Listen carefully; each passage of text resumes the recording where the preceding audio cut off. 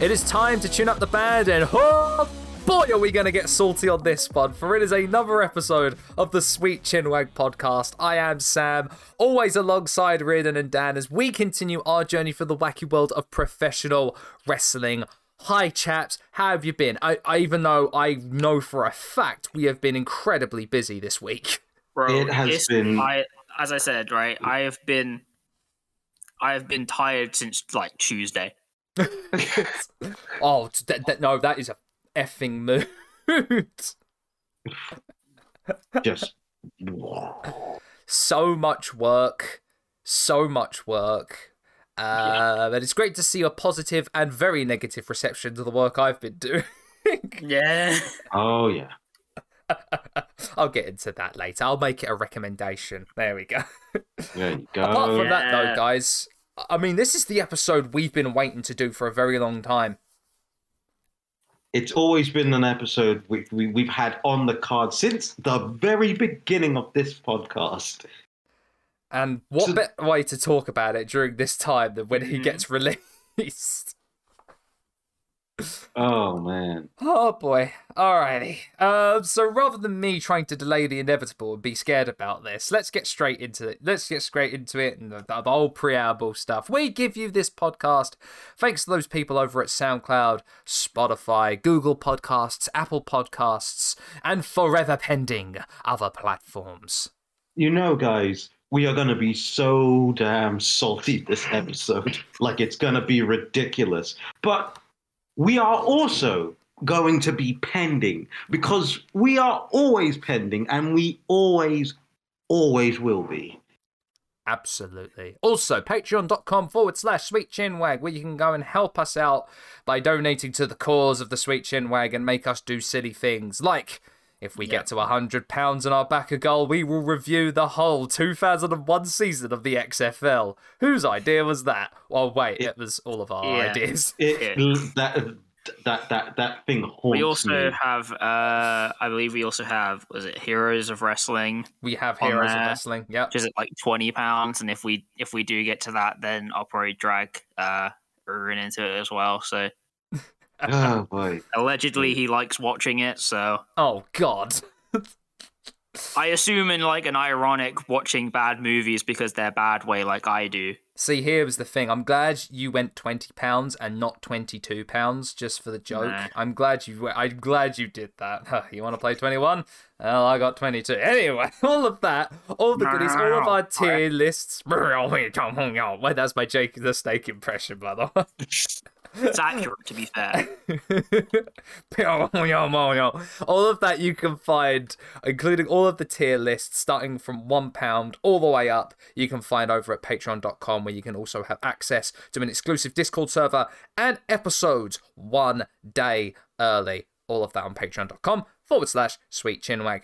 All right, guys, before we get into this and talking about Cesaro and his WWE career, let us head over and visit Dan for this week's wrestling news. Dun dun dun dun dun dun down. Wrestling news. So let's just get straight into it and honestly send out our greatest wishes to Big E. Mm-hmm. Because man, yeah, that man did not. That was a really unfortunate situation. Yeah. That was a rough watch on SmackDown. So to the uninitiated, to those who haven't seen it, it was, I believe, it was a tag team match. Sheamus and Ridge Holland versus the New Day, and during an out ring segment, Ridge Holland goes for a belly to belly overhead suplex, but I think the timing was very off from the move happening. And what happened was that Big E was spiked on top of his head onto the ground, and he immediately went down, and it was a pretty rough thing to see. But no, from all we've heard, and from bloody how Big E's managed to do it from his hospital bed in a neck brace, he has assured everyone that he's okay, even though it is a neck fracture. Yeah, even though he's fractured 2 vertebrae in his neck, he is absolutely fine. He's got all the feeling in his hands and feet, and his arms and legs. He can move them about, and he's remaining as positive as anyone could possibly be, given the situation. I have never known anyone to be so positive, despite the fact that they had a horrible injury happen to them. Yeah. I'm just glad it wasn't worse. That's all I'm gonna say. Yeah, no, that is literally it. Because it could have been really horrible. It could have been like a Chono or Austin neck injury. Yeah. Gosh, no. So I mean, a lot of people say a speedy recovery, but for something like a neck injury, we've seen that when people come back way too soon, it really affects the rest of their career. So to Big E, I say, just take the time. Take as much as you possibly need, because we'll still be here, and we'll still be saying on this podcast, whenever you come back, that you should still be WWE champion. Absolutely.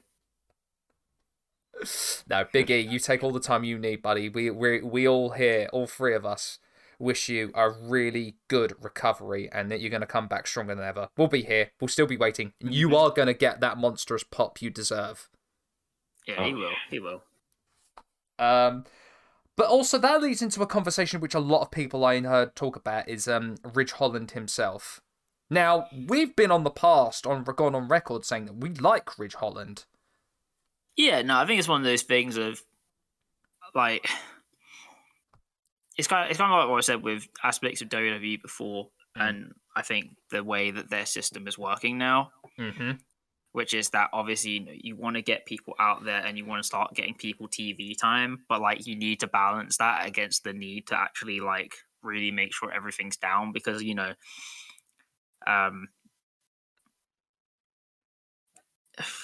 for some people 75% is accurate enough, but in a lot of cases you need it to be kind of 95. Exactly. And not everyone has say, like, extra seasoning can't hurt. Exactly. I mean, not everyone. I feel like not everyone is going to be as naturally gifted as Kurt Angle when he was in developmental. Like, it took him, I think, from the time he got signed to when he was in developmental to main roster, I think it was a span of 10 months. Yeah, but also the thing is, though, is that not everyone has the base that he comes from. Exactly. Because, like, someone like Kurt Angle or Chad Gable or, even if we're talking in another sense, Gable Stevenson, they're coming from a place where they have that knowledge base about how to do those movements. Exactly. Maybe not necessarily in like a pro wrestling sense, but, they understand the mechanics of it. It's like when they were showing the Catch Wrestling U were showing the clip of Brock Lesnar doing the overhead on the outside to Triple H. Yes, but you can see that he has the sense of movement down on how to do it. Exactly. He doesn't need to land in a bridge, but like he understands how he needs to move his body. Exactly. And the thing is, you look at it now and you say, look, right, this is like what the third time someone's gotten hurt or he's hurt himself in the course of a match. Yeah. What sucks is, as I said, what sucks about it is that we've bigged up Ridge Holland. We like him, and he was a really kind of promising, talented kind of guy, built like a brick shit house. And if he was given further further training into the fundamentals, I think he would have been a great big guy. It's that bloody WWE mindset though of you calling up a guy based on his looks alone and not realizing that the guy needs a bit more kind of finessing. In the fundamentals. I feel like maybe I'm the only one, or maybe there's a few people. He was called up way too soon after he got injured and came back. Because if he wasn't injured, he'd had a few bits in NXT television. I would have thought, yeah, maybe that would have been time for him to call up. But the fact he got injured and then came back, and then so soon after coming back he got called up, it's a bit strange. I mean, a lot of people say, oh, but he had enough experience. But there is a massive difference in being in the performance center, doing the Florida kind of circuit, the Florida house show circuit that NXT do, and then being in NXT dark matches than it is touring across America for live TV shows. There's a massive difference. Yeah. Because with at least when you're doing the NXT Florida circuit, you're based in Florida where you can easily drive to and from places, back to your own place. You can recoup, you can go to the performance center. You've got kind of an air of security where you can actually recuperate. Whereas when you're touring, you don't have that. You have to go from one town to the other with not much time to kind of relax or train. I think also part of it, though, is that the demands are completely different. Exactly, yeah. You're asking completely different things of the talent working. And the thing is, when you are there and you're doing match on TV, you're going to want to start pushing the boundary. You're going to start wanting some of that spectacle. Mm. And that's where the risk starts coming in. Yeah. That's where you kind of have to go and work harder and faster and, get to that point where, you're doing these spots like this, maybe even like 9-10 minutes into a match. Mm. And that's the thing that it only comes with time and experience. Yeah, because it's that same old adage that we keep hearing so many times from like wrestlers, and when you hear these kind of like awful moments happen, it's easy to do it if you're kind of like trying to kind of like prove you can do it in the ring before the show when you're not, but 5 or 10 minutes or even 20 minutes into a match when you're kind of really, you're sweaty and you're a little bit exhausted, it's a whole different ball game. Case in point, Brock Lesnar trying to do the shooting star press in WrestleMania 19. Earlier in the day, he showed it and proved that he could do it, but 20 minutes into the match, when they're both gassed and he's sweaty as anything. Yeah. Yeah. It's a completely different thing. It's just it's a whole shame, and I think, I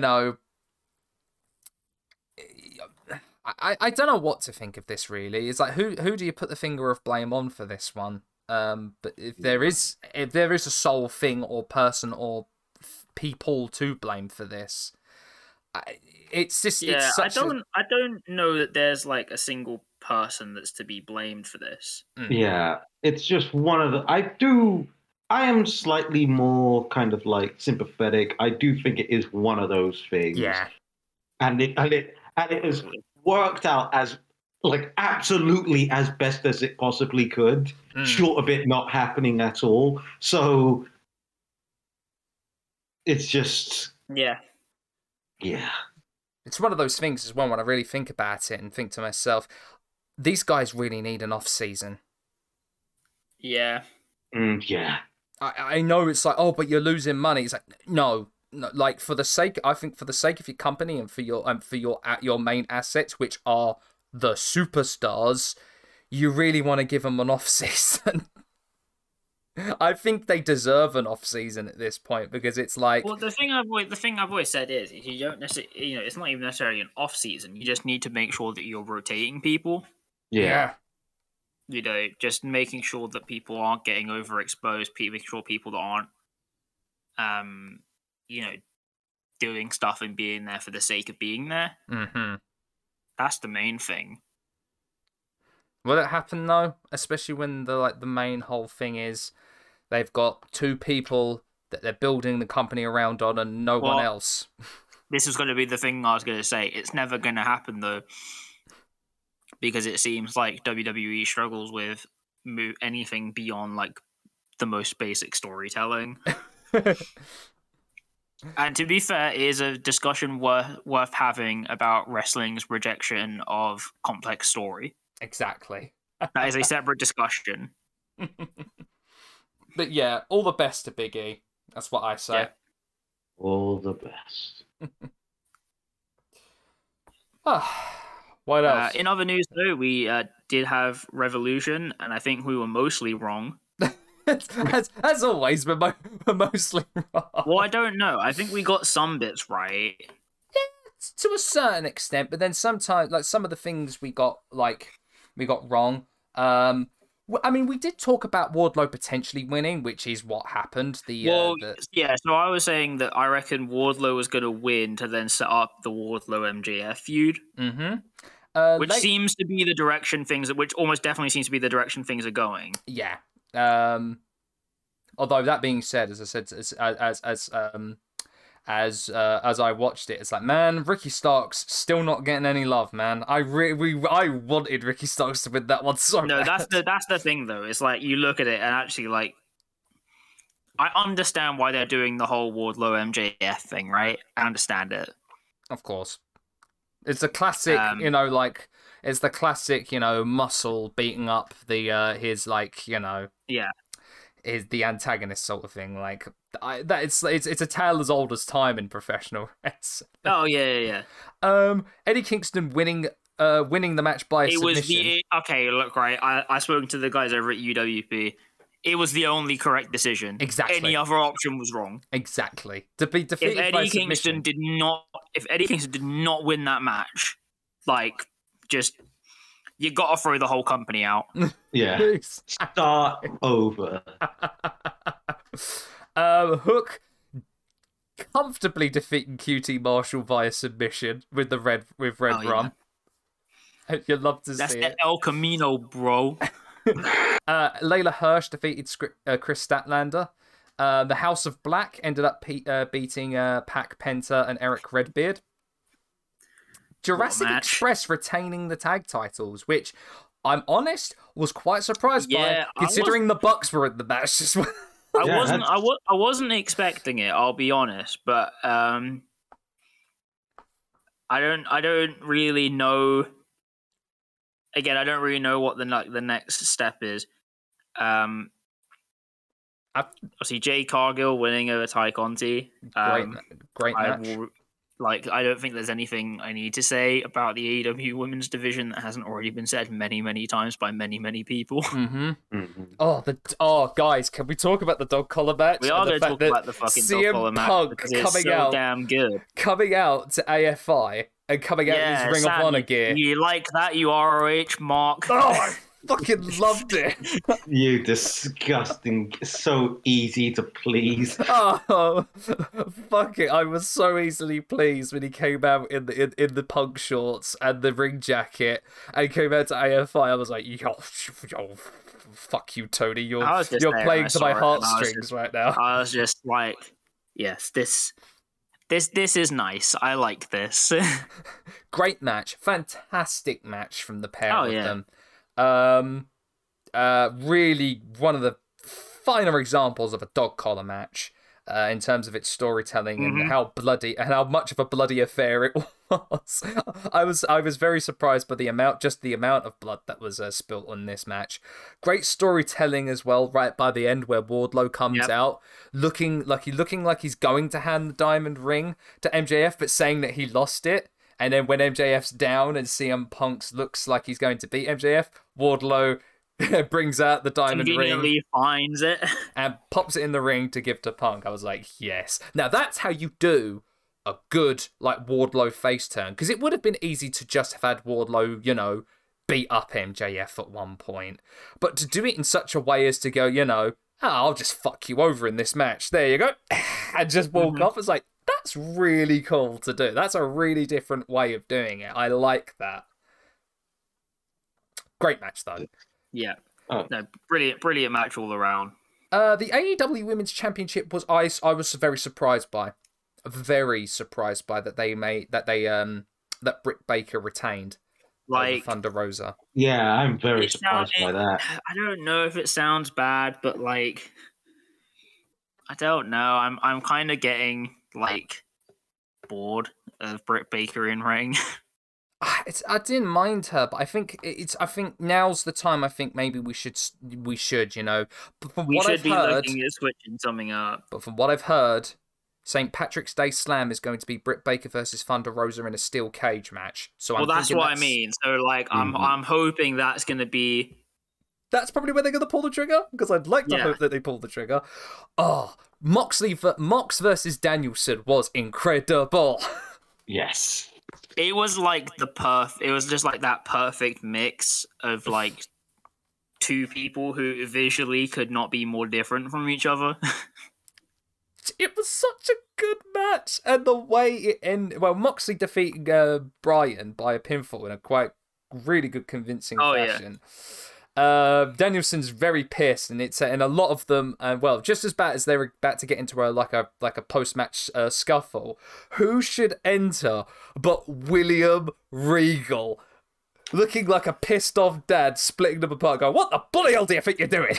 Well, this is my favorite thing about it. Is, like, since this has happened, obviously, it's been the storylines on Dynamite and stuff, which is that, like, William Regal looking at Bryan Danielson being like, "This is my son who has become everything I could not be. He is the perfect child." And looking at John Moxley and going, "I found him in a bin somewhere."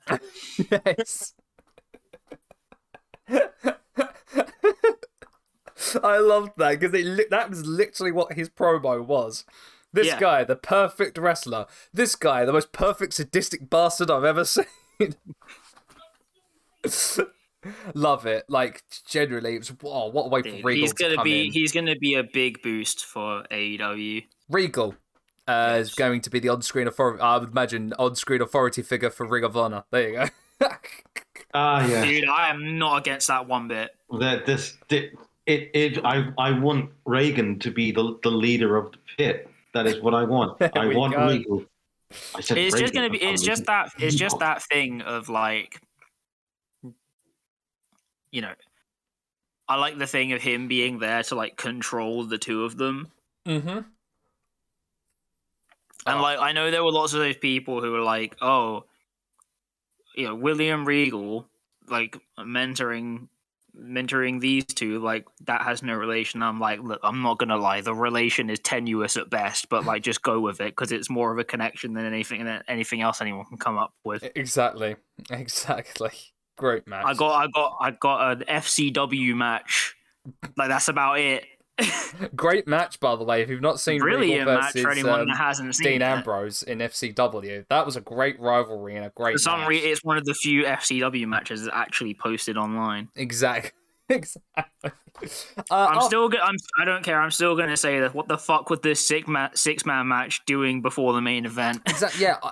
I have no idea why it was here. Darby, Sting, and Sammy Guevara facing the Andrade Hardy Family Office. The penultimate match. Is this? I don't know. I certainly wouldn't have had this as the penultimate match. I probably would have swapped this with, like. To be honest, I'd probably swap that with, like, the Revolution ladder match, but true. Saying all of this, though, I will say this: at 62 years old, Sting still fucking got it. Yes, the madman doing a Sting with the fucking table dive. Let's go, table dive, man, off the exit door of the arena. Holy shit! When he said he was retired. This isn't bye, this is see you around. A few years later, he's fucking jumping off high places into tables. Sting. I told you, we were all on the wrong side of the Sting Undertaker argument. Listen, in our defense, like we didn't know. We didn't know. In our defense, Undertaker was out there making 5-star matches every year while Sting was, he was vibing. Like, simply vibing. Holy shit. Like, honestly, man, I want to know what Sting's built out of because I want to be built of the same kind of thing. Yes. I was going to say, we're going to have to do an addendum episode of a Sting retrospective when we talk about how Sting lost his mind when he turned 60 and decided to become 20 again.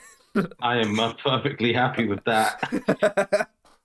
And in the main event, we had the Adams facing one another as Hangman Page defeated Adam Cole in a good main event match, but I wouldn't necessarily call it the match of the night. Actually, as a match, it felt pretty lukewarm. Mm-hmm. And I think the right decision was made. I think the right decision was made. It certainly would have been interesting if it went the other way. But I think maybe in the long run, it's not a bad idea. Yeah, give Adam Cole time. The thing becomes, what next for the AEW World Title? True. If asked me, I've always said it, and I will put it out here right now. Hangman Page's greatest rival has yet to come back from the injury list, and when he does come back, I'm telling you, this match, Hangman Page versus Miro, is going to be a bloody good match. See, like I've got like my list of people who in my head need to win the AEW title, right? Miro's one of them. Yes. So Miro's one of them. Another one is Pac. Yes. Because I'm saying it's going to rhyme Malachi Black. And then in my head, Eddie Kingston. Yeah.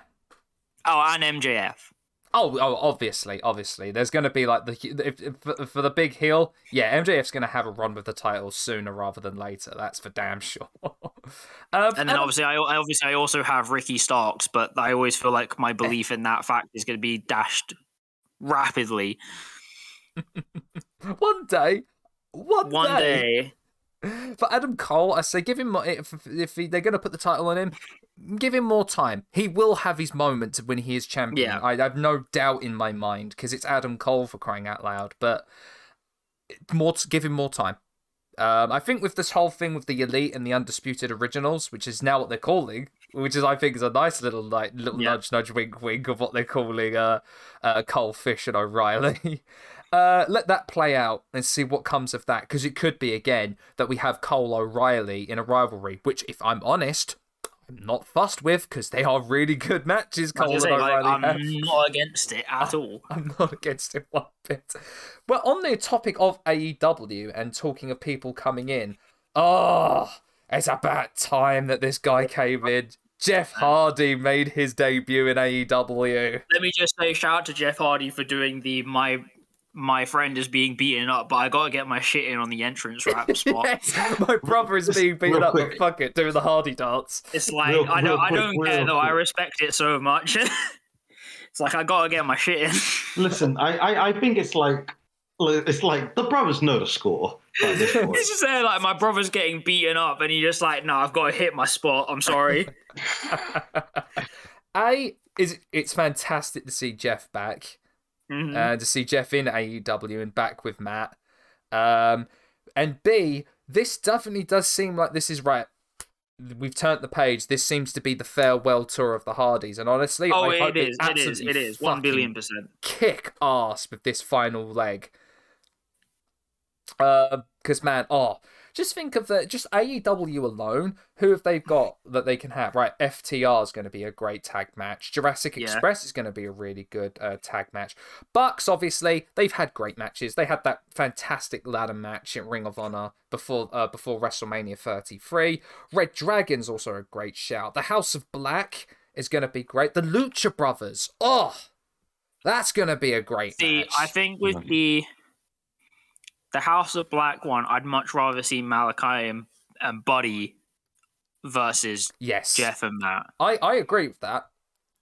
But then again, like, you know, Pac and Penta versus the Hardys, fucking sign me up. Darby Allin and Sting, which I think is obviously going to be the first pay-per-view match. That's like super obvious, and I know they're probably gonna do it.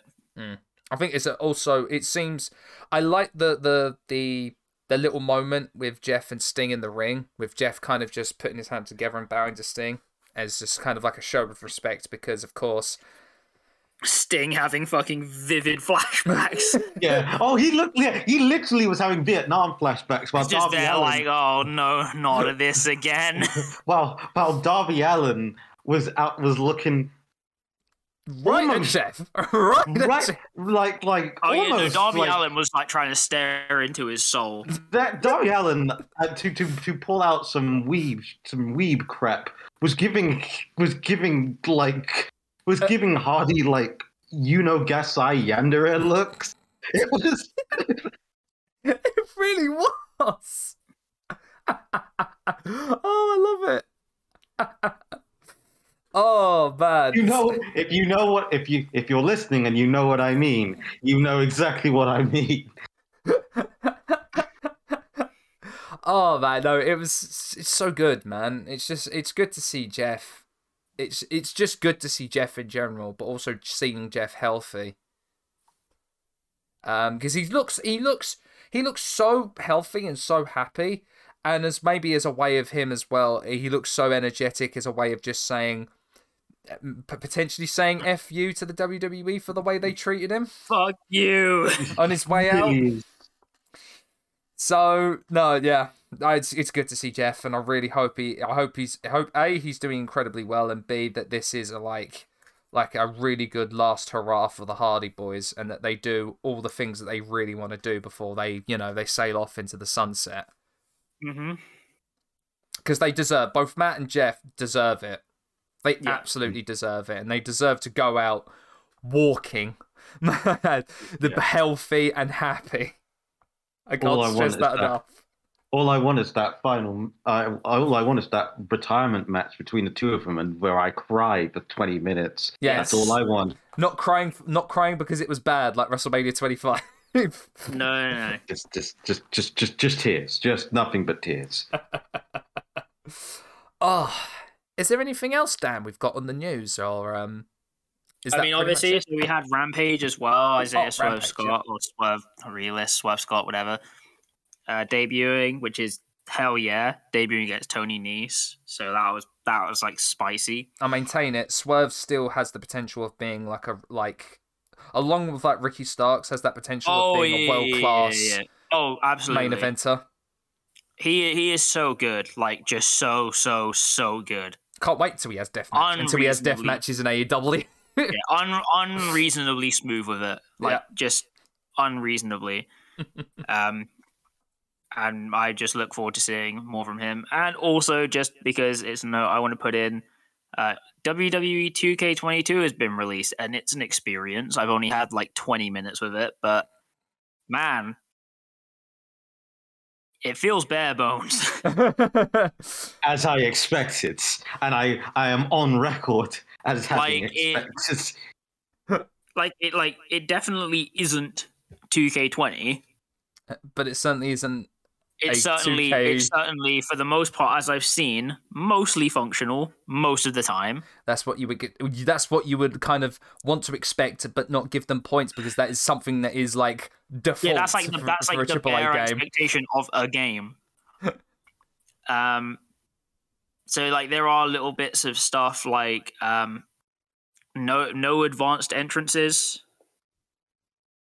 You just have to deal with what you get. Yeah. I mean, they do have a slightly expanded amount of like non-WWE ones. Interesting. They're the ones that they like put under like different names. Yes, they had the Shane Strickland entrance before they even had Isaiah Swerve. Yeah. I remember that. They called it Strickland, the bastards. That's cheeky, that is. Yeah, so they have like an expanded amount of those. Interesting.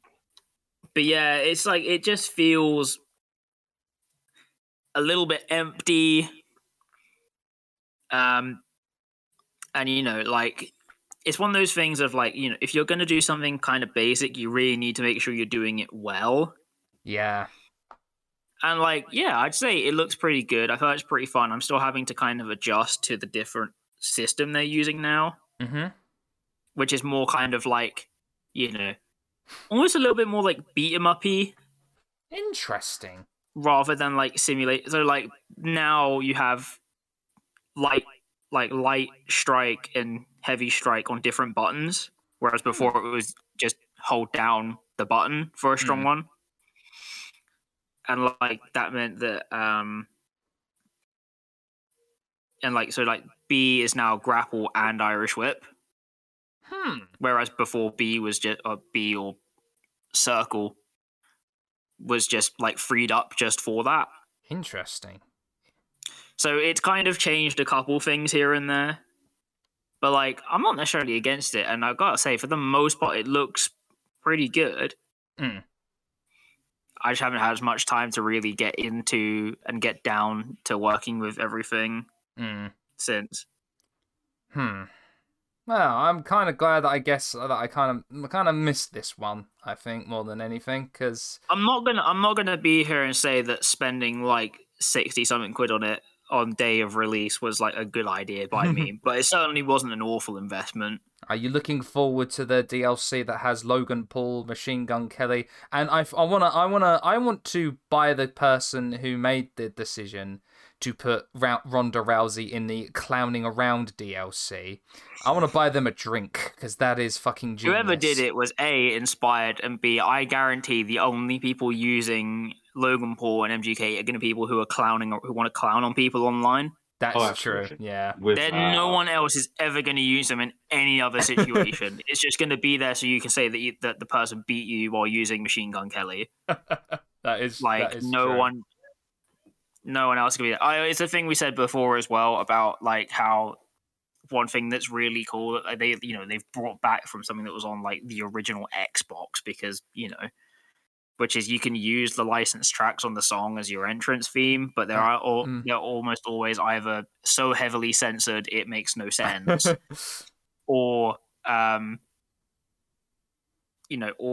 like the fact of you only get like 8 songs to pick. And so that kind of kills the variety that you're going to even get from having it. This makes me really interested to figure out, right, with such bare bones gameplay for a AAA game, and hearing about how kind of almost 2K were dead on arrival because we now have heard that WWE are in preliminary talks with EA to produce to potentially produce the next game. I wonder how the wrestling code is going to be like when that eventually releases too. Like that as an independent developer, we know that the gameplay is probably not going to be as polished, but I wonder if people are going to gravitate to that because it might be more fun than 2K. I think the major thing is that like I know what 2K have tried to do, which is they've tried to like just steady the ship and put out something that is like good. Playable, It's is it the greatest experience in the world? Probably not, but like it's still good. It's probably like anywhere from like a 6 at its worst to like an 8 at its best. And that's the thing. Although I have heard good things about the My Rise mode, but again, I haven't started that yet. And things like that. And I've heard other people say about the thing of like there's like a My Faction mode, which apparently is something akin to like Ultimate Team, but it's not online, and I don't know how it works. So interesting.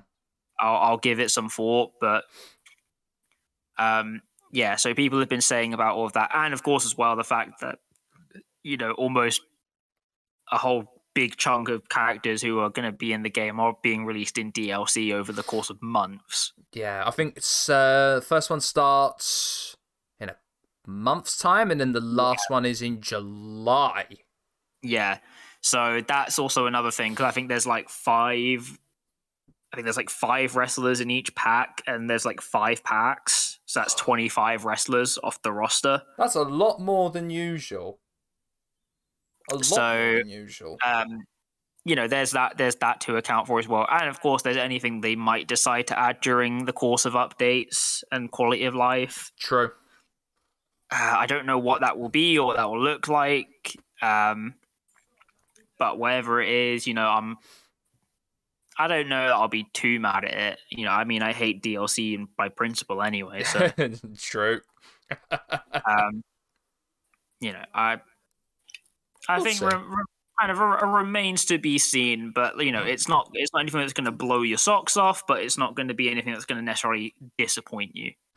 And from what I've heard in the actual game in the Thunderdome, Tony Pizza Guy is on one of the screens in the Thunderdome in the game. I've heard Tony Pizza Guy is in there. Because of course he is. Yeah. So, yeah, I'm kind of glad I missed that one, if I'm honest. Yeah.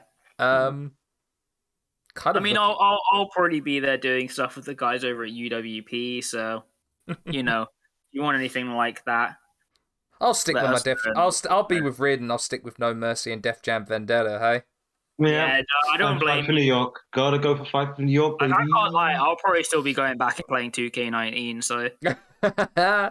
Oh, brilliant! So with that, Dan, are we done with the news? We are done with the news. Lovely stuff. Reardon, do you have anything for us at Recommendation Corner this week? I do, as a matter of fact, shockingly considering my schedule, but I do. Guys, how do you feel about villains? They're great when written Sometimes I perfectly. even like them, maybe even more than the heroes. Well, do I have a YouTube channel for you? The Vile Eye is my recommendation. It is a series, does a series, an exclusive series, at least so far, called Analyzing Evil, which is straight up just them analyzing a villain from various different mediums. You've got your Ganon, you've got Colonel Kurtz, you've got Michael Myers' house, Hans Lander. They've got loads. They are extraordinarily consistent at the time of this recording. To go from Ganon to Captain Kurtz was a huge whiplash for me. I know. Colonel Kurtz, yeah. But no, they've got everyone. A personal favorite, because it's one of my favorite movies, analyzing Antonio Salieri from Amadeus. Yeah. Brilliant. The most recent one at the time of this recording is Andrew Ryan from BioShock. Great choice. Ooh. Yeah. The longest one so far, just looking through the site, is Tony Soprano from The Sopranos. Yeah.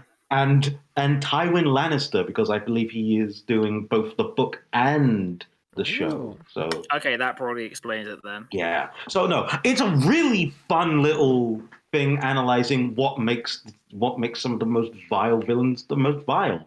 Also, a little public service announcement, which is a definite recommendation corner. The first trailer for the final season of Better Call Saul came out, which apparently, at least on AMC and AMC Plus, I know that in the lovely UK, we get it, I believe, the day after. That might change now on Netflix. But yeah, Monday, April the 18th is apparently when the final season begins. I have been so excited for so long. I cannot emphasize enough. The way you're hyping it is did Bill Odenkirk decide to bring in his experience from nobody for the final season? I mean, who knows? It's the final season. They say that it's not going to go the way we think. It's going to be nobody too, isn't it? If Better Call Saul turns out to be nobody too, I won't be mad. Like legit, I heard a rumor going about that they're trying to make it like a super movie of John Wick and nobody, so they're going to actually have Keanu and Bill Odenkirk star in this thing as their characters. Bob Odenkirk. Bob Odenkirk, I should say. Yeah, I watched the shit out of that. That was incredible. But no, that is absolutely my recommendation corner. And if you have not watched Better Call Saul, you need to do that immediately. Yeah. Like, if you are a fan of Breaking Bad and you have not watched any Better Call Saul, you have no excuses in the fucking world. It is a masterpiece. Dare I say, better than Breaking Bad itself. Hey, but that is a conversation that I'll go on record as saying I've never watched Breaking Bad, but I have watched Better Call Saul. Really? Yep. Oh, that's fascinating. Maybe it was. I think it was the too much hype from a lot of people. Really put me off Breaking Bad for the longest time. So much so that I even got put off from Better Call Saul. But then I thought, just on a whim to watch it, really like Better Call Saul. So my guy was the inverted TV watching. Maybe I'll watch Better Call Breaking Bad. Maybe we'll see. I legitimately want to hear your thoughts, because you gotta at the end of the final season, please start watching it, because that's gonna be a very interesting experience. Because I was a first adopter of Breaking Bad. I watched it when it first started, back when there was no hype, and the hype was building because of Malcolm in the Middle. So there we go. That's it. I'm glad that someone actually came into it because of Malcolm in the Middle, because Bryan Cranston fucking rules. You know what? Another recommendation: Malcolm in the Middle. Hell yeah! Legitimately, every single modern sitcom owes its existence to Malcolm in the Middle. And it also comes into wrestling because in the opening sequence we had Bret Hart doing the sharpshooter on a WCW Nitro in the title sequence. It's all connected. It all connects. There you go. 3 recommendations. Enter the Malcolm verse. Oh man, see, no, you can't do that because if you go enter the Malcolm verse, then we start getting into the monster verse, and that's when things goes nuts. Right. Okay, but for the last trip through this section, it's Malcolm in the Middle, but featuring Malcolm Bivens.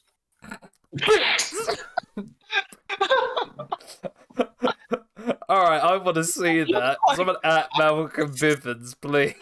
What the fuck does that even look like? I'll be honest, I think it just looks like Malcolm in the Middle. Like exactly the same show, to be honest. Yeah, actually, no, I agree. Except it's just the family's just been replaced by WWE higher-ups. Indeed, life isn't fair, especially when you're Malcolm Bivens. That too real, man. Like one more recommendation I have to add. It's a cheap pop for myself. Everyone, if you have not seen it, go watch The Myth of Jericho that Joseph recently released. If I say so myself, very, very good title sequence. When I have the time to actually watch it, I will be watching it, but I haven't had a moment to breathe nor think this week. Although people have seen the title sequence. I have had few people in my I have DMs. indeed seen the title sequence. No. That is all for Recommendation Corner. But chaps, shall we get on to us getting very salty? Yes. Let us talk about our favourite dude. We know you may know him under many names, but in WWE we knew him as Antonio Cesaro, or for some reason with Vince's penchant for having single names, Cesaro. the only time where I actually think that's a good decision. Yes. Remember, most Americans couldn't say O'Shaughnessy, so that's why they shortened it to Sheamus when he came up. To be honest, I feel like, and Americans can get on me for saying this, but I feel like even sometimes I've heard Americans struggle with Sheamus, so. So, chaps, before we get into our just chatting away of why we love the man and why we're a little bit angry about what the certain decisions in his career, from the booking team to the higher ups, all in there, let us start with a very, very truncated version of a retrospective on Cesaro. So, I am not going to go in so much to Claudio Castagnoli, because I kind of want to save that for another episode, to kind of really go over Claudio's career, because it's such an interesting way. Not only did he, when he discovered wrestling in Switzerland, but how he was able to come over to America to train and eventually get through the indies, all of that great stuff. But let's start in 2011. So, after an amazing run in the Indies from 2009 to 2011, first with Shikara and his rivalry with Eddie Kingston, and as a leader for the BDK, which, may I just say, for his Chikara run, that Eddie Kingston rivalry never got settled. So I'm so looking forward to potentially that rivalry ending now. We don't have any excuse, like, Claudio can go anywhere now. I'm just choosing to believe that just like at some point that they solve the disagreement between them, but also just a part of Eddie Kingston still just hates him. Yes. Which is why it's part of the reason why I fucking love that rivalry with those two. And we talked about that respect match in our Eddie Kingston Great Wrestlers episode, which is did. Love, great match. Also, during this time, he was in Ring of Honor as one half of one of my personal favorite tag teams of all time, the Kings of Wrestling, with his trainer and longtime friend Chris Hero, who at around that time, had the longest Ring of Honor tag title reign in the company's history at 364 days. It was because of Hero and Castagnoli's tag team and the great matches they had in Ring of Honor that they caught the eye of one William Regal, and both were signed at the same time to a developmental contract with the WWE in September 2011. And they were signed to Florida Championship Wrestling.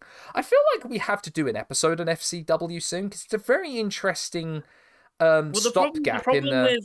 It's a very important stopgap in WWE history, but the problem is that trying to find information about FCW feels bloody impossible at times. I guess in that sense, we should do one like solely on WWE developmentals, so we can talk about Georgia Championship Wrestling, Heartland Wrestling Association, Smoky Mountain for a little bit as well. Absolutely, and then Florida Championship. Because there are bits of FCW stuff hidden around out there, and I'd love to do a proper deep dive on FCW, but then it's even WWE doesn't want to acknowledge its existence anymore. Which is why it's crazy. You have that footage. Why not put it on the network? You have Smoky Mountain on the network for crying out loud. They straight up have 6 FCW matches on the network. Yeah, and they're all from members of the Shield.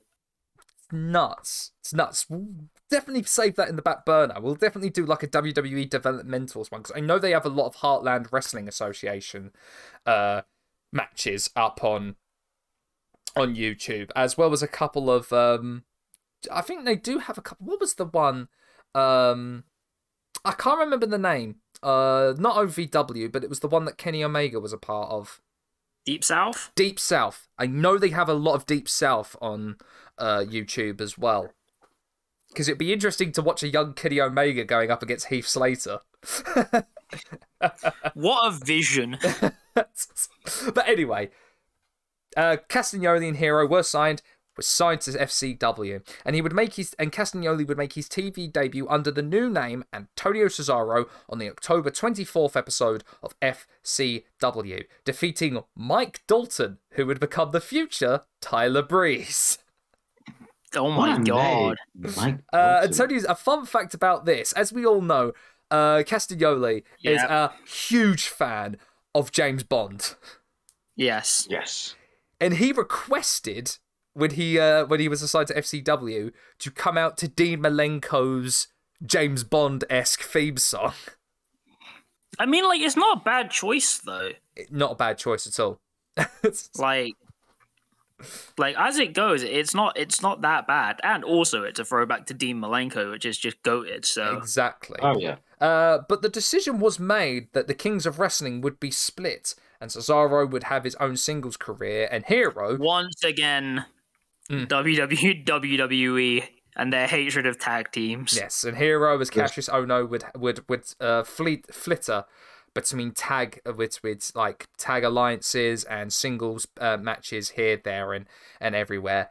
The most noted rivalry during Cesaro's time in FCW would actually be with Richie Steamboat, where both fought for the FCW 15 Championship.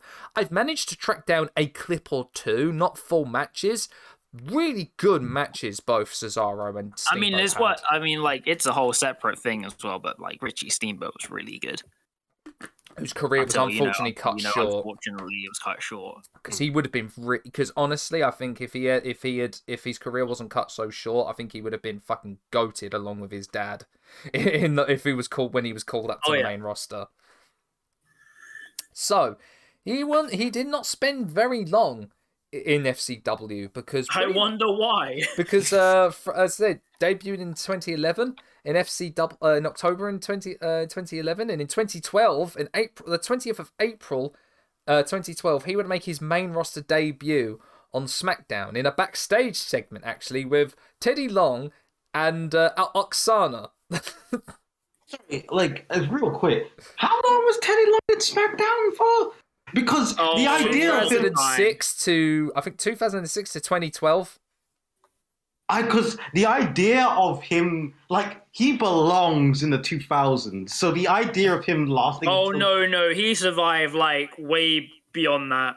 That's incredible. I legitimately thought he was gone in 2009. That's incredible. No, he lasted a long time. The only reason he left was because the whole Johnny Ace People Power merging Raw and SmackDown together. Yeah, he was there up until 2014? 2014, yep. Uh, so in that backstage segment, he asked for a contract from Teddy Long, which he refused, but then was granted by John Laurinaitis. And he would make his in-ring debut the next week against Tyson Kidd in very convincing fashion. Great match, great debut match, if you ask me. Mm-hmm. Although it's weird that Oksana would be aligned with Cesaro. No, you're forgetting WWE law. Oh yeah, European people. Are you from a certain region of the world that's not America? You go with the other person that's from the same region as you. Yeah. That is true. If you are European, you go with the other European, regardless of any kind of relation that they might have to each other. Welcome to the mid-card.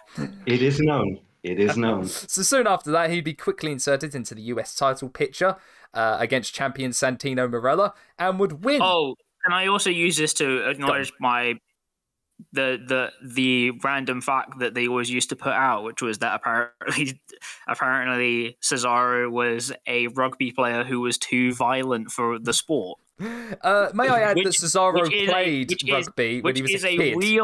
Which is a real angle they try to push. Yes, that's why he wore the fight tape.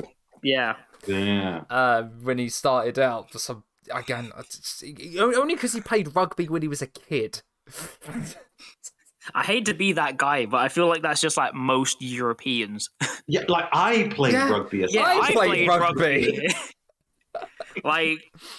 Like he is too violent for the sport, and I'm like, have you seen a rugby match? There's no such thing as being too violent in rugby. I'm sorry. I'm like, yeah, there's big guys crashing into each other, but they all follow the code of honor. So it is true. They do. So come SummerSlam 2012, on the pre-show, may I add, Cesaro would win the US title. Yeah, I know. But this was the 2010s. There was no laws.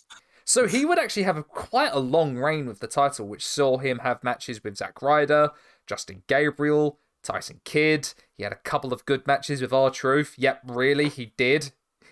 I don't believe you, but all right. It would be Cesaro. Wade Barrett. True. He had a match with Carly, which saw him, show off his immense strength to the audience. That was when he did the giant swing to him, wasn't it? And the massive neutralizer. Again, which kind of got him over, was the first thing that got him really over with the fans. He had good matches with The Miz, and then eventually to the person who would beat him for the title, Kofi Kingston. He also, may I add, had a massive sleeper hit defending the US title on the newly christened NXT, going up against Adrian Neville. It was a fantastic match, if you can try and find it. It's a great match between those two. So, come May 2013, he would feud with Sami Zayn in NXT, which ended up becoming some of the greatest matches in NXT short history at that time. They were so good. Just those two had such an incredible chemistry with one another, which again comes from years of both Generico and Castagnoli touring the indies together. The hell out of each other. So from this time of 2013-14, Cesaro would jump between the main roster and NXT, having have those great matches with Sami Zayn, having title opportunities against Bo Dallas for the NXT title, and at this time he would have a tag team with Jack Swagger and Zeb Coulter, known as the Real Americans, which, again, the irony is not lost on me that a Swiss person would be part of a tag team called the Real Americans and have the "Don't Tread on Me" flag. I mean, that was part of the joke. I know that much. They are not that unaware. It's so strange. Didn't they push the angle of like, oh, he's not. Like, he's Swiss, but he's more American than most of the other people in this arena or whatever. Yeah. Something like that, yeah. So come the late 2014, when these guys are having matches against primetime players, they would have, Santino Marella, Great Khali, Los Matadores, Cody Rhodes and Goldust. Again, the tag division was great at this time, wasn't it? Yeah. During a November 18th episode of Raw in Nashville, Tennessee, they say on the article a fan, but we know it's those lovely boys over at What a Maneuver. Shout outs to What a Maneuver. You guys are doing amazing work. Printed out signs, simple black and white signs, and threw them and gave them to fans, and thus was born the Cesaro section. See, now part of me loves it, and part of me also hates it. Can you guess why? Because fucking WWE then took advantage of it. Not even that. Go on. There's something about the words Cesaro section that sits wrong in my brain. And I think you can guess why. Yes, I can. There you go. Yeah. This is a curse I have lived with for years, and Also, people think I'm insane, and they are correct. And now you have infected me with that thought. Oh, okay. Yeah. This is what I mean. And the thing is, it's completely unintentional, and it is my brain just being weird. And I'm like, why must my brain be like this? Because Cesaro section is great for, like, if you have a group of fans. Oh, god damn it. Also, may I just say that What Culture Wrestling exploited the hell out of this when they had, like, the Cesaro section, which I thought... I am on record as saying that sounds so fucking stupid, but the CEO of the company was like, oh, no, we need to push Susie, so we'll push it with a Cesaro thing. I was like, shut up. The worst part about it is that sounds forced. It really was forced. I can't begin to tell you. Susie, by the way, awesome person, by the way. I only kind of had fleeting contact with Susie. She's awesome. But still... they did not help themselves by calling it the Cesaro section.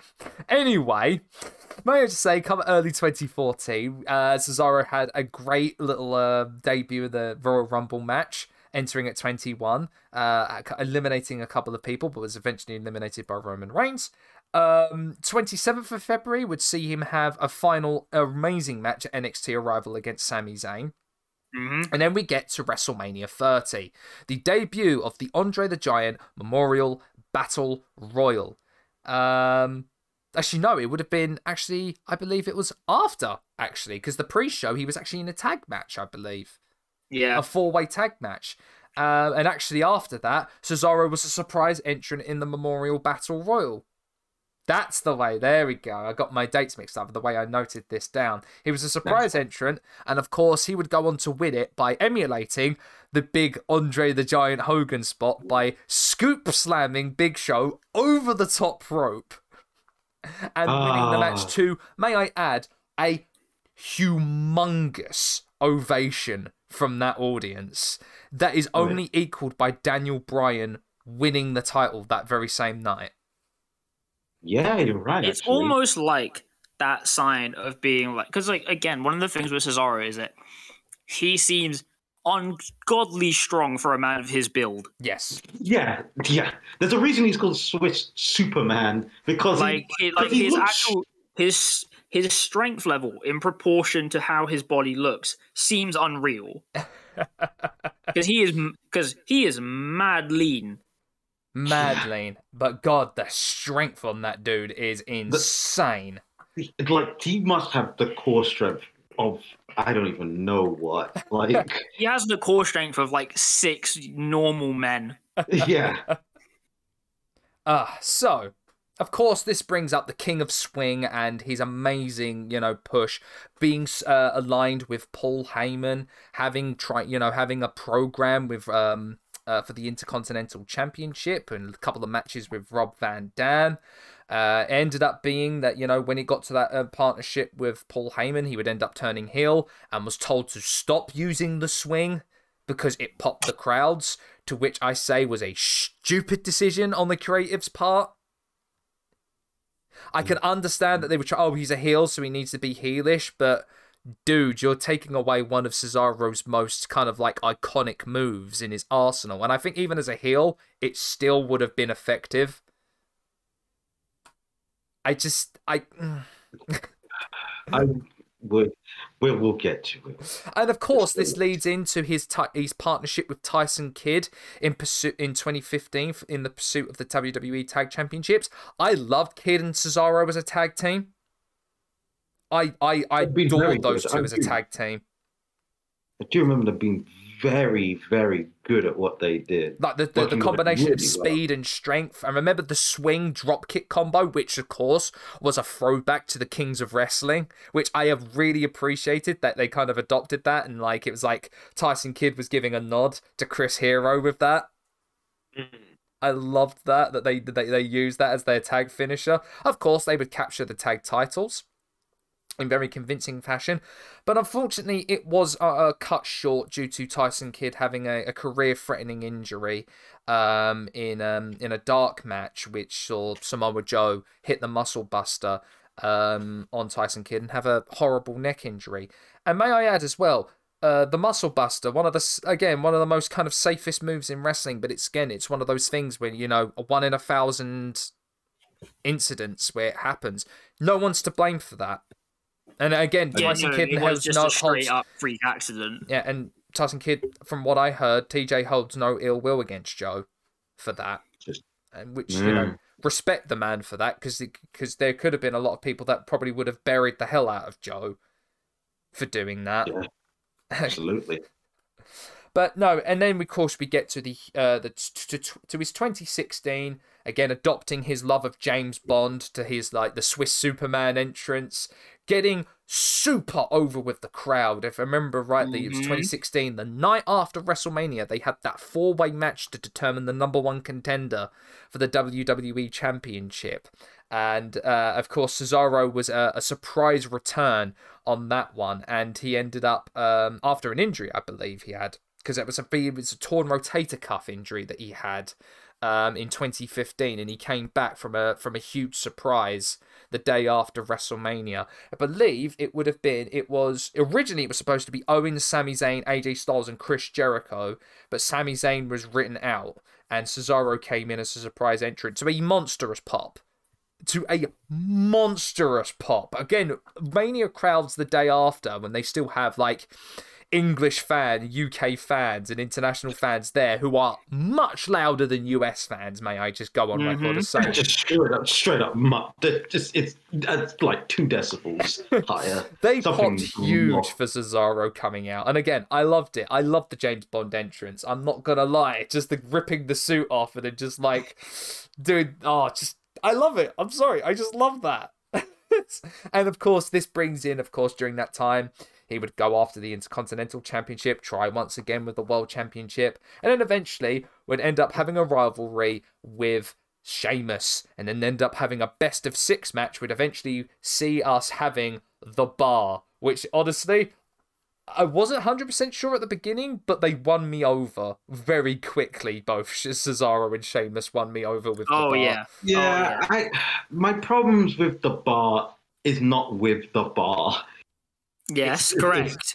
It's straight up my opinion. Yeah. Like it's who I feel for The Bar, it's who they had at that time to go up against them on Raw, which there weren't a lot of tag teams. They were kind of a lot of hastily put together tag teams that they had to go up against. I think the only tag team really that they had any sort of kind of really good tag team like chemistry with was the Hardys, the returning Hardy Boys. Which of course, you know, when they returned at WrestleMania 33, they had that insane 4-team ladder match for the tag titles. Absolute madness. And of course, I guess the worst part of this is kind of when their last tag title run would have been the next WrestleMania when they went up against Braun Strowman and Nicholas. Yeah. A moment that I enjoyed in the moment, and now it's just... I know. It's so bad. It's so bad. Like, it's one of those things of like, yeah, like, I guess, but like, did you have to? Yeah. And of course, that ends up with them getting drafted to SmackDown. They would have a rivalry with Matt Hardy and Bray Wyatt. They would go. They would have a couple of tag matches with AOP, who were Raw Tag Champions at the time, and eventually they would lose. They would win the tag titles against the Usos, but then lose at Royal Rumble 2019 against The Miz and Shane McMahon. Because of course. Yes. Eventually, both Cesaro and Sheamus would be drafted to different shows. Cesaro would be drafted to Raw and Sheamus would stay on SmackDown, thus bringing an end to the bar. And then we would have the Artist Collective, if you remember the team of Sami Zayn, Cesaro, and Shinsuke Nakamura at the late end of 2019, beginning of 2020. Yeah, like it existed, but then like also didn't exist at the same time in my memory. During this time in 2019 as well, let's not forget that Cesaro would have an amazing match at NXT TakeOver Cardiff against Ilya Dragunov. Yep, it's brilliant. Cesaro would then be had his sights set on beating the ever-loving shit out of Mansoor whenever he had the chance to. I don't know what that was. The house show loop circuit was just Cesaro kicking the ever-loving crap out of Mansoor. Which, again, New Legacy made a concerted effort to take the piss out of Manny for that. I mean, at that point, it might just have been you know what? Why not? I'm just gonna beat this man up. Of course, again, that would see Mansoor actually win against Cesaro at Crown Jewel. Then we would, of course, have the Artist Collective and Cesaro having a bit of a rivalry with Drew Gulak. As a matter of fact, at WrestleMania 36, on the pre-show, the kickoff show, Cesaro would have actually quite a very good match against Drew Gulak. Like, Cesaro versus Drew Gulak is just like a recipe for such a good match. It's just a thing if they never got the time. It's such a shame that I'm glossing over the fact that Cesaro and Shinsuke Nakamura were a tag team. Yeah, I know, right? Yeah, but like, there's not really much to remember other than them winning the tag. They won the tag titles at like TLC, the horror show at Extreme Rules. Horror show at Extreme Rules. The fucking horror show. Remember how he was so confused when they were calling it the horror show at Extreme Rules? That was That was years ago. But it just seems like only yesterday we were moaning about that. Like. Because I remember that. I remember that bit. Of course, some of the final feuds.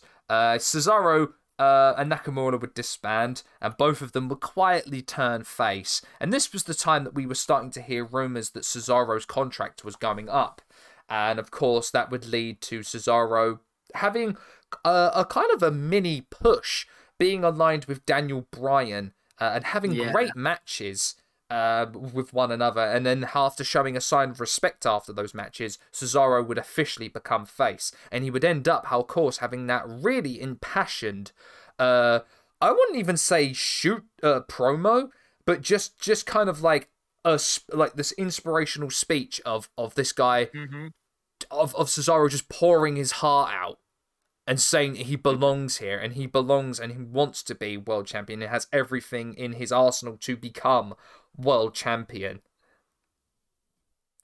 And then, of course, we heard that he had re-signed, but again, we all thought that he had signed for a 3-year extended deal, but we'll get to the end of that eventually.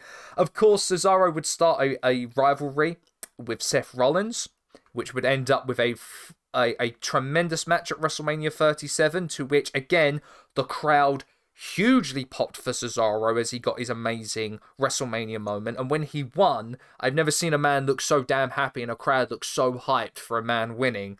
Like when Cesaro won against Rollins. This also led, of course, to Cesaro going up against Roman Reigns for the Universal Championship at WrestleMania Backlash, but was comfortably defeated. Of course, again, this would also continue the rivalry between Cesaro and Rollins. I will give my opinions on Cesaro being champion with Roman Reigns when we get to it. I'll get to my feelings on that. And of course, his final rivalry would be ending up having a couple of matches with Seth Rollins, King of the Ring opportunities, losing to Finn Balor in the first round, and then have a brief feud with Sheamus and his protege, Ridge Holland, and then eventually being defeated by Happy Corbin in what would be his last televised match in WWE. Of course, on February 24th, 2022, Cesaro quietly left the WWE, letting his contract expire on a 1-year deal, and thus ending his 11-year tenure in WWE. Now, why do we love Cesaro so freaking much, guys? As everyone every single wrestling fan does.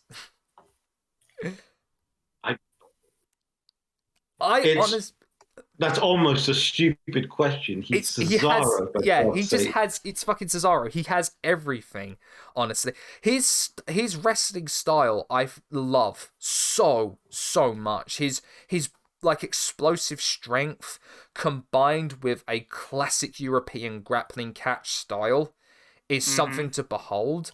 The fact what I love as well is that he's able, purely on that alone, to have been able to have so much charisma that is seldom few among a lot of wrestlers nowadays.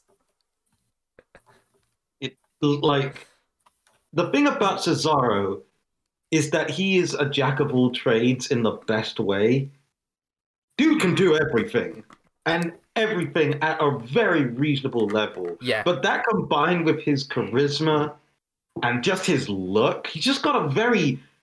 It's such a simple yet effective look. He's built from... He's chiseled from granite. I swear. That dude, like, him and Timothy Thatcher are the sort of guys that you go, those guys are built from granite and are brick shit houses. Yeah. They've not got an ounce of fat on them. Again, the thing about Cesaro as well, I think a lot of people don't... I've seen a lot of the discourse when he quietly exited WWE is that, the reason why he wasn't pushed so much is that he can't do a promo. I beg to differ. That's bollocks. I mean, he's really good on the mic. I'm sorry. Yeah, I mean, so for me, I think the thing that really draws me to Cesaro is obviously I am a big technical wrestling guy, and obviously Cesaro is very, very good at that. But I think the biggest thing is that Cesaro just really brings something that you can't really get in many other people, which is both a stunning sense of just his power, and also the range of moves he does. Because let's not take away from how fucking athletic that man is. Yes. And like let's live happily in the era of like the Cesaro like 2017 hot tag. That when he's just launching himself across the ring. That is one of the best hot tags in WWE history. But I think the biggest thing I find about Cesaro is he has... It's not really a thing that's spoken about in wrestling as much, although it really should be. It's spoken more about in like film and theater. Physical charisma. Yes. Stage presence. Which is just that like the way he does stuff gives a certain vibe to him. I feel he has a very certain kind of it's kind of a weird combination of like effortlessness, but also you can kind of tell how much fun he's having. Plus also a kind of like it's almost, I feel like he's quite good at like telling what he wants just through the way he does stuff. Yeah. Who would have thought that a man a simple move such as a belly to back mat slam would seem like one of the most incredible feats of strength ever? Like, because say what you will, I love the Ricola bomb. I love that. It was one of my favorite finishing moves back in the indies. But the Gotch neutralizer is such like, it's like if he had to change his move, I'm so glad he changed it to the Gotch neutralizer. I think the thing is that in a lot of ways I kind of don't like the neutralizer. But like I think the thing is that it serves the exact purpose that it should. Yeah. Which is that thing of like it looks like he's manhandling them. As a WWE finishing move for Cesaro, it works. Like the thing is, I look at it and I'm like, I don't really like it, but like I understand. But then again, let's be honest, his second finishing move, the very European uppercut, is a much more iconic move. That is fucking art. I love the very European. The fact that he's able to do that to not only the more smaller, agile guys, but even to the more heavier, heftier guys, to throw them up and then do the uppercut. Holy crap! It is genuinely an insane feat of strength to do. It's nuts. It's so nuts. And I say, the man has more charisma than we think. There's some looking back where I was just trying to go back and remembering some of the backstage vignettes and promos of Cesaro. Some of the bar promos, he is really entertaining. Like, he and Sheamus were really entertaining. Like, the little challenges and jibes those two would have during their, the best of 6 series, which would see them, I think one promo was them in a bar, and then they would end up having a barroom brawl. It's just Cesaro being cool as fuck the entire time. Dude, it's that effortlessness that is so typical of, certain aspects of European culture. Because I normally associate it with it being an Italian thing, but then again, that's because I have Italian family. Which is this thing of yes, this is incredibly easy to me. I don't know why it would be any difference.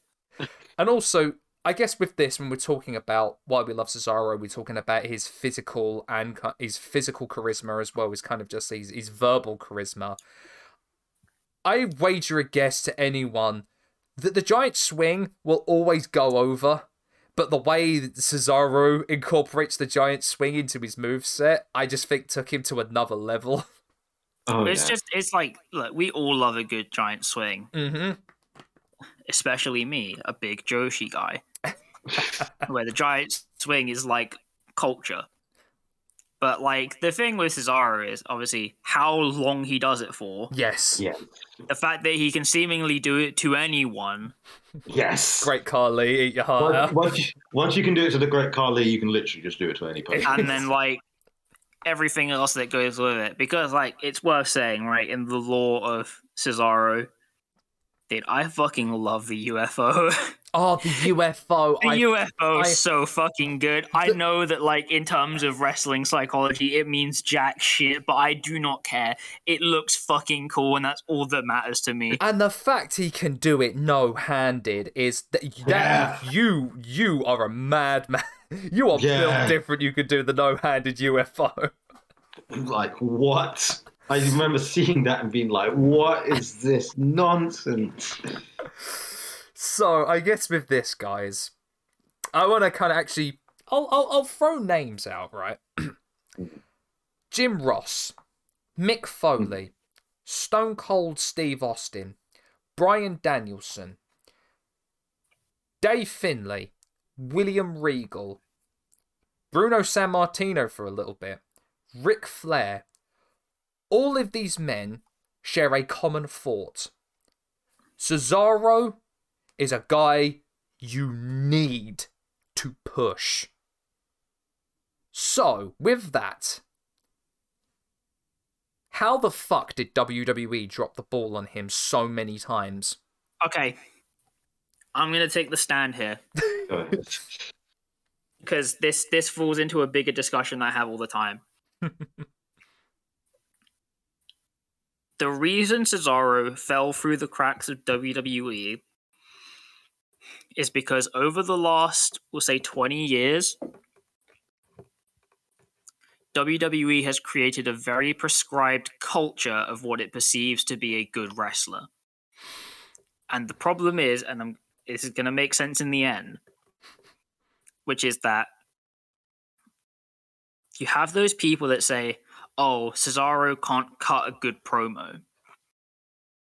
The reason for that, though, is because WWE has, in a way, almost intentionally, developed a very specific way of doing promos.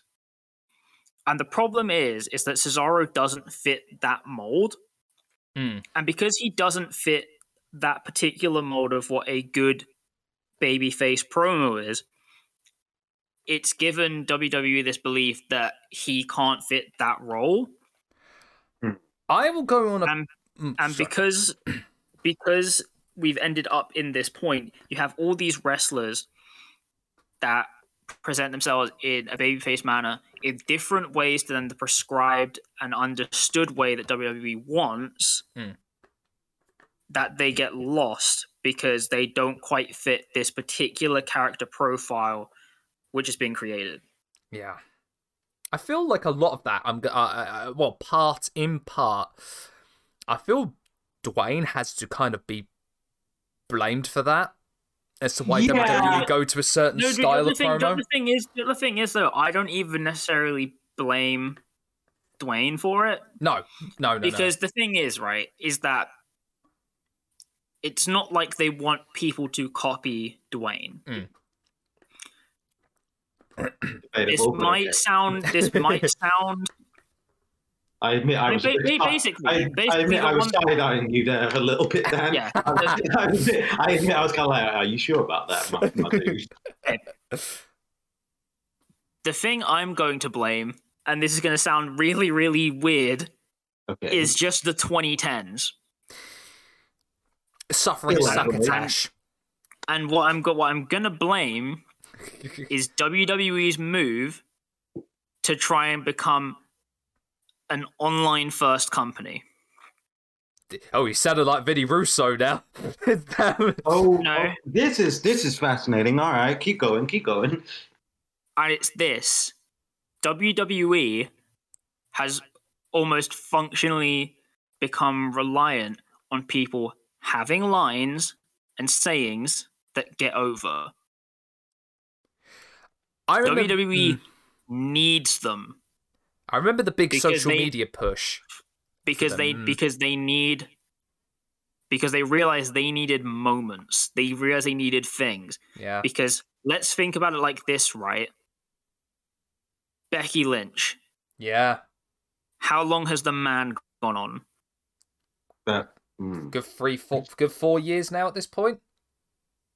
3-4 years. Like. Yeah. And here's the thing, though, right? We talk about Cesaro and we talk about all his brilliant things, but you realize that they don't fit that mold. Yeah. Yeah. We love Cesaro because we just see him do cool stuff. And the problem is that I think with the kind of culture that WWE's cultivated, you have people going, oh, well, that's not enough because he can't cut a good promo that I think is a good promo, which is a very specific kind of promo. God. Without realizing that, like, you know, a face can be more than just either Daniel Bryan underdog or guy people like. Or Roman Reigns going suffering succotash. Yeah. Oh, if I find the guy in creative who gave him that script. Oh, that guy's fired. That guy isn't in. I'm going to give him a piece of my mind. I know who that guy is, and I'm almost certain it was Vince McMahon himself. I was going to say, I don't blame Freddie Prinze Jr. because I don't think he was around at that time. No, I absolutely believe that suffering succotash was Vince. I refuse to believe anyone else would ever use that sentence. But I think you are right there, because I think if I'll say this, if Cesaro was around at the time of your Nick Bockwinkel's, the guy who was very kind of like speechifying kind of guy who would use a lot of intelligent words as a way to kind of be that heelish character that was like, I'm better than all of you because I read a thesaurus. Those guys that had those really kind of not intense promos, but those guys that had those promos that you listen to. I mean, the thing is, right, is I wouldn't be there and say that, you know, he's a bad promo, because I feel like you can look at like the BDK stuff. Oh, he was great in BDK, and be pretty convinced that he can do it. He can do a good promo. Mm-hmm. It's just that, again, I think he just doesn't fit that kind of mold. But the thing is, though, is that was never his thing. Exactly. No. You supported him because you'd be there and you'd see him come up against someone who was like, you know, Sora's a big guy. He's like 6'5". Yeah. And, you know, strong as anything. But you'd see him come up against guys and then just, like... throw them around like they were nothing. Turn into Superman. Yeah. It's a funny thing, his size, because of his leanness, he's a tall dude, but he doesn't look like a big dude, which means that it might sound weird. He almost has the build of a basketball player. Yeah. Yeah. I'd agree with that. But that's the thing, though. He so much of what he... And also, again, I think part of it may come down to having been in and around... Because, like, for us, we can absolutely tell why in his earlier career, Cesaro was just huge in Europe. Yes. Because if there's Man was one thing born. we love, it's not even a person that can talk really well. It's just someone that does really cool stuff. Why do you think Brett was so over in Europe whenever they did house shows? That's what I mean, though. Like, It's- it fully makes sense as to why us in the UK and in Europe love him, even beyond the fact that he's a European wrestler, so we immediately back him. Saying that now makes me realise, I wonder if Vince had a very similar feeling and thoughts to Cesaro as he did with Brett. Is that Brett is an incredibly gifted wrestler. smart for his own good. Exactly, because I remember there's one thing. There was a clip I remember when Vince was on commentary of Jim Ross saying Bret Hart's the best wrestler and talking about who was better, Bret or Shawn. And when Jim Ross says Bret's the better wrestler, Vince just looks at him like, "Are you fucking about to?" Well, I disagree with you. I think Shawn's the greatest person who's ever lived. I feel like I think he has very similar or similar thoughts maybe to a guy who's so technically gifted and so over, but he's not what that's not who you want. Okay, I think it's my turn to take a stand here.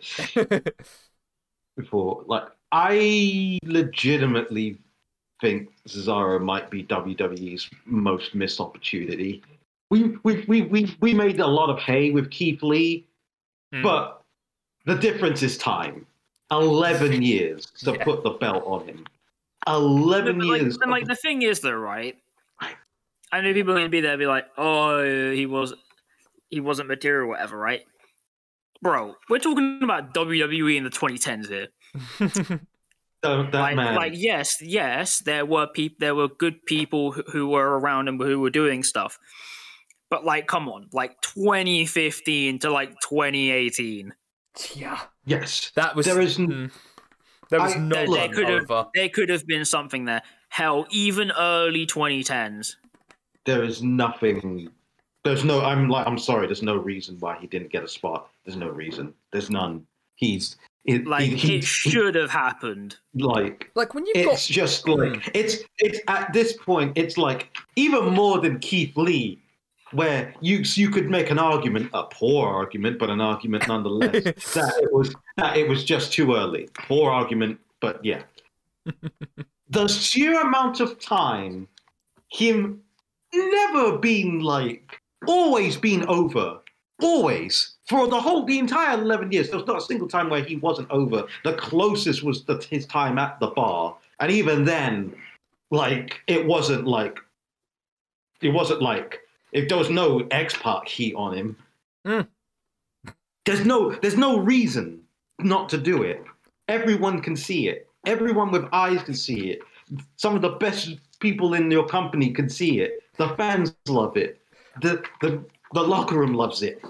There's no reason when you've got to not do it. Steve Austin and Ric Flair and Mick Foley saying that you are messing up big time. I am saying that 2015 to 2018 spread. You probably could have fit him in as champion there. Yeah. That I would agree with that. And I'm just like, and then when you come into the whys, to be honest, Dan, you're the closest person to explaining it because I've never understood. Your explanation. I'm just going to go. You know what? Yeah, that's the explanation because there is no other explanation. There's none. He's exactly what they keep. The frustrating thing about Cesaro is that it really puts paid to this idea. Even the guys that Vince McMahon and all the rest of the creatives say that they want, they've squandered those guys when they get them. It's that thing of Cesaro has everything that you could ever want in a wrestler, but not what WWE wants in a wrestler. Yeah, and I say this, and I maintain that kind of credo almost is becoming more and more obvious as years go on. Yeah, but it's kind of like, but even for Cesaro, I'm kind of like, yeah, but is it just like a failure of imagination here? Because it's like to be frank, like if you like what you were afraid that Cesaro wasn't going to be able to go on talk shows for God's sake. He's Cesaro. He would have been fine. He would have been one of the most charismatic. He'd have rolled up looking like MF James Bond. Yes. He would have been one of the most suave people to be on those talk shows, Like representing your company. There are very few other people that I'd be there and be like, you know what? Like, I'd rather have him on there. So, you know, like your John Cena's, your Big E's, your Kofi Kingston's. Yeah. But like we're talking about people here that have just really good natural charisma. Like the dude was so charismatic when he was merely a guest analyst during I think it was the North American League of Legends Championships. Because again, another thing that I just blows my mind about him. Not only is he a lover of James Bond, not only is he a lover of video games, not only is he religiously plays League of Legends. This man becomes more awesome the more we know about him. Yeah, but it's just like it really does boggle the mind, because even with what you're saying, Dan, I'm kind of like, but really, what do you want here? But that's the thing. It's a very specific kind of person. Yeah, and like again, part of it is also that thing of the nature of what you get when you tailor a product so heavily to a particular audience, because, and again, this is like a whole separate sidetrack discussion. Yeah. But it echoes a tweet that I saw recently. I really wish I could remember the person that did it, which is wrestling fans talk about the casual fan the same way US politicians talk about factory workers in the Midwest. Yeah. Yeah. Oh. Yeah. Oh. Which is like there's some incredible being that like both does and doesn't exist at the same time. Yeah. Oh god. And so you can be there and through the thing of like, oh well, the casual fan won't like Cesaro, which I disagree with fervently anyway. yeah. The casual fan will go, haha, man, go swing. Like, yeah, that's what I mean. They're just gonna see this guy, you know, like I don't know. Let's just say you were booking Cesaro versus Brock Lesnar.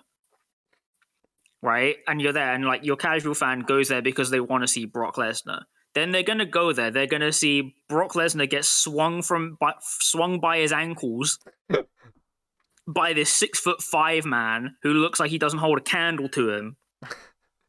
What is there not to love? Watch as Brock Lesnar's face gets more and more purple with each subsequent circle. That's what I mean. Like that's literally what it is.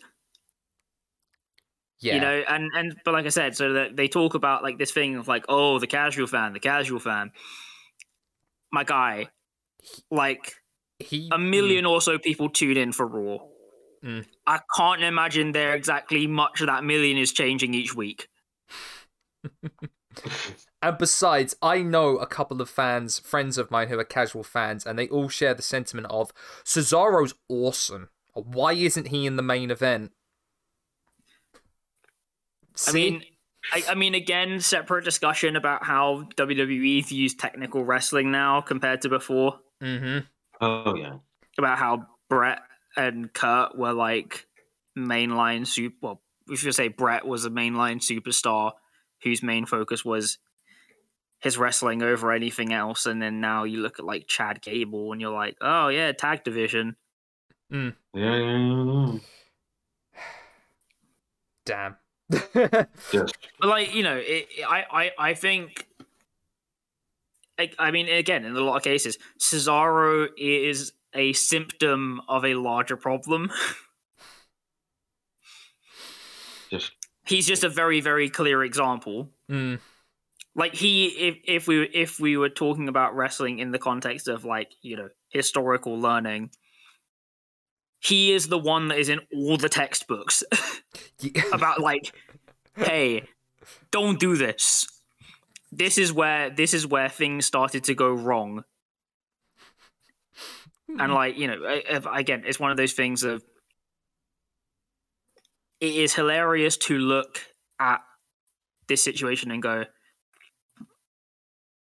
you know, how did this not happen? How did this not happen? How did we not get to here? It's legitimately ludicrous. It's ludicrous. You know, I really feel like it's such a major opportunity lost because it's not even like it would be a high risk decision. I tell you, you get that sweet European contingent down pat. Like, you know, you're engaging with your European audience, which is a lot more than can be said about WWE for a long time. And I say that even after the creation of NXT UK. Yeah. And like the thing is, I know again, like certain fans start to go on about I don't know if I feel like he's legit, or I don't feel like he'd be a good champion. And I'm like, I mean, you know, that's the job of the company to make them seem legit. Like I feel like people forget that about wrestling.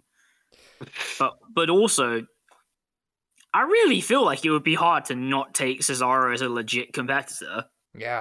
Like you have to try. He can basically manhandle anyone in the roster. Mm-hmm. With if we're talking like people across that same timeline, you know, with like maybe the exception of someone like, you know, like The Big Show, or in some cases someone like a Keith Lee or a Braun Strowman. But you know, you can leave out as their own thing and just be like, oh, you know, couldn't do it. But then also you get the benefit of, if he figures out a way, it's gonna look fucking cool. You know, it's one of the it really is one of those things of like baffling. It gives you such a mindset into the kind of direction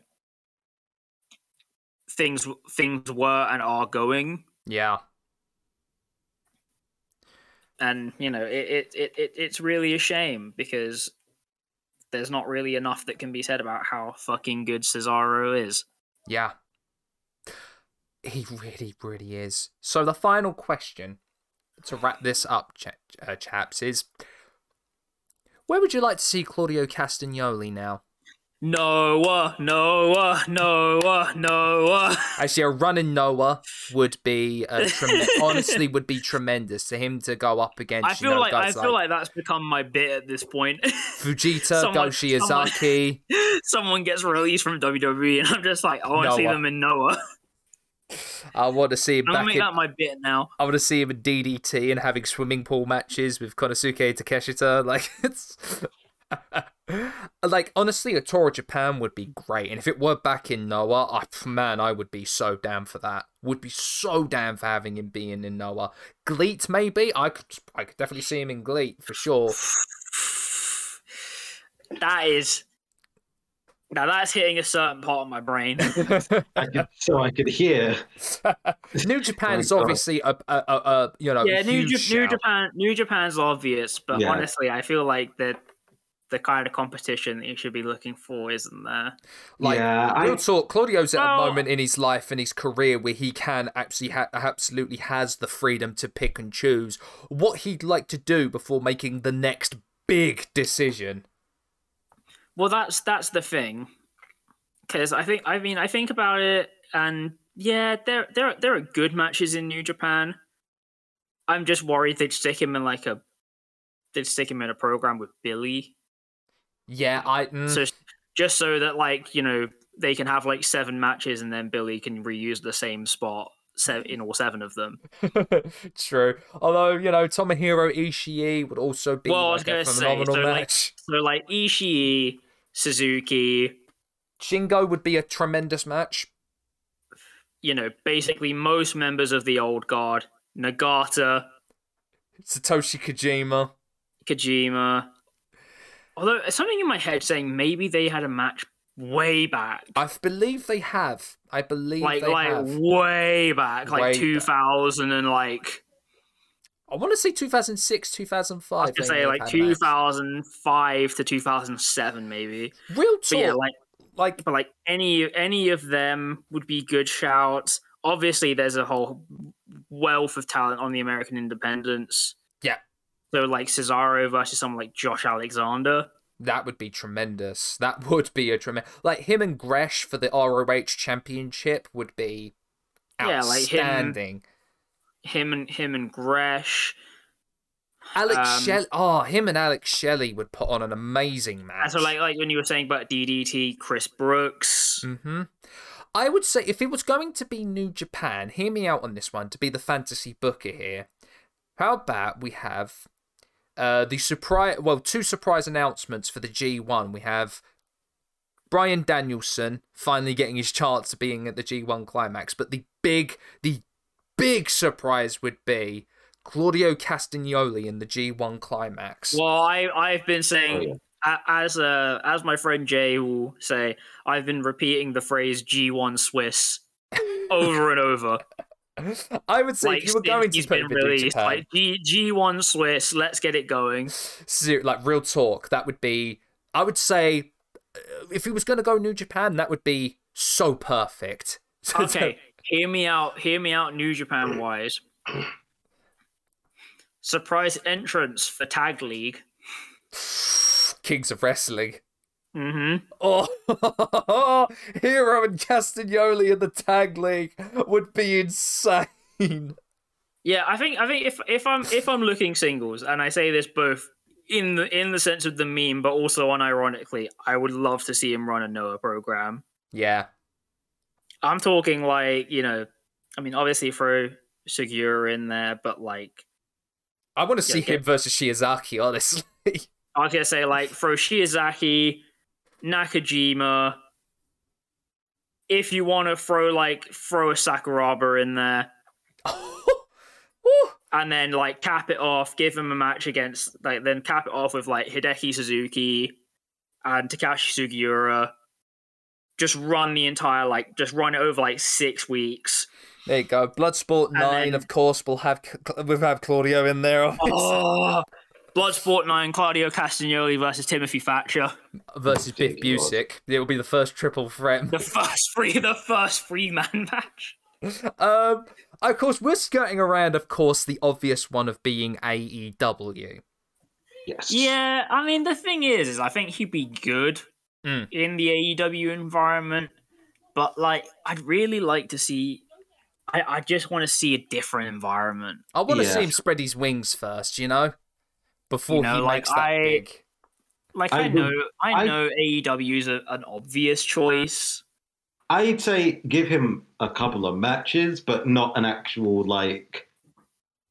be in the company. I think it's my so a New Japan appearance, say guys like Yuji Nagata or Satoshi Kojima that have been in there, that have come, like Kenta as well, that have come in, had those matches. I was gonna say, let him pop up somewhere else. Give him a marquee, and then we can think later about bringing him in. Yeah, because the only logical... but then, again, like we said, though, with Tony Khan buying the rights to ROH for shows... You never know. He could rack up in Ring of Honor. In whatever revived ROH program that they bring, I mean, having him as a restart-based champion...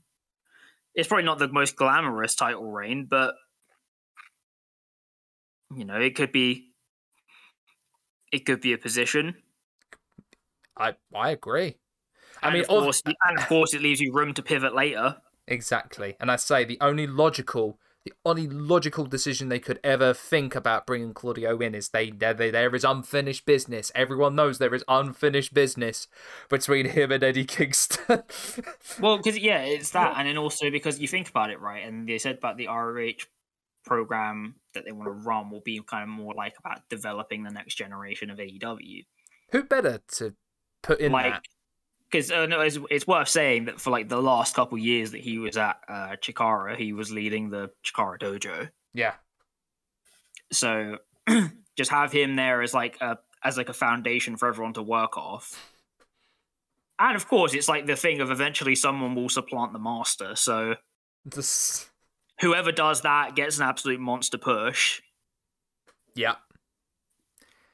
You're going to have someone that's going to have consistently great matches against a wide range of people.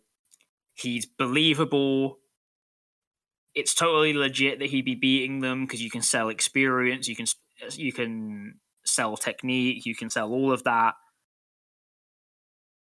And then, like I said, it gives you room to pivot him into the AEW product later. Yeah. So, are we in conclusion of saying that the future's bright for Claudio? Oh, absolutely.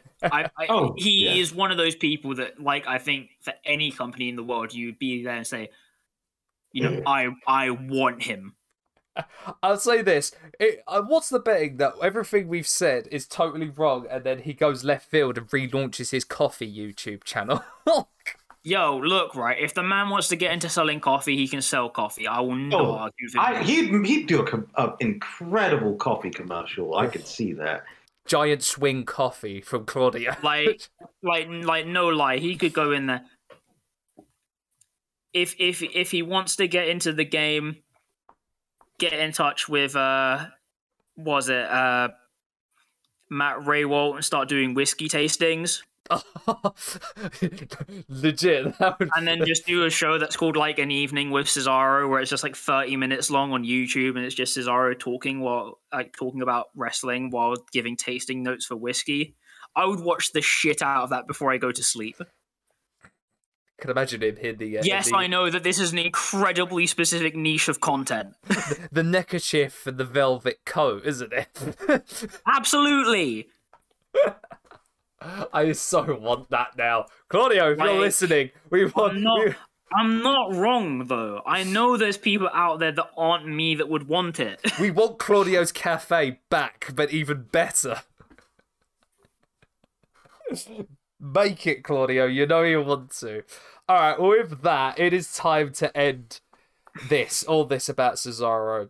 That was high and low. A very emotional episode, if you ask me. Oh, yeah. Very emotionally driven episode. But I'm glad I got it out because there was so much I wanted to say and get out into the ether as to why, God damn it, why I love Cesaro and why as we as a collective and as wrestling fans love Cesaro so damn much.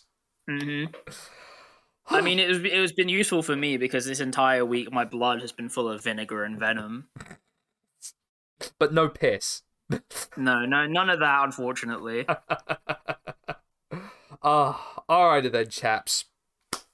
And everyone. Our next episode, we are well on the way to WrestleMania. We are cruising along the road. And we're going to make a couple of stopgaps before the event itself. And we're going to be starting off on our next episode with one of our weirder review episodes, may I add. Don't question it. Me, Dad, and Reardon, I don't know why, this was my idea, so I don't know why they agreed to this idea. We are going to be reviewing the classic stock Waterman and Aiken classic, WrestleMania, the album. Executively produced by Simon Cowell. Look, right, we heard that one fact and went, you know what, we have to do this. Yeah. I mean, there's two musicians on this show, both of varying degrees of competency. Yes. This is going to be an interesting one. I don't know what you guys are going to be like. How we're going to break down the tracks. It's going to be fun. Oh, we're doing a full on track by track review. I am going to be embodying my best Anthony Fantano, as you should, as everyone should. And again, I may even just mix it up and just have it be an entirely needle drop episode. But on that note, as we gear up in the weirdest way on the road to WrestleMania, that is all for this episode. I have been Sam. This has been Dan and Reardon, and you have been listening to the Sweet Chinwag podcast. We'll see you as ever on the next one. Bye, everybody. G1 Swiss. G1 Swiss. Wee woo, wee woo.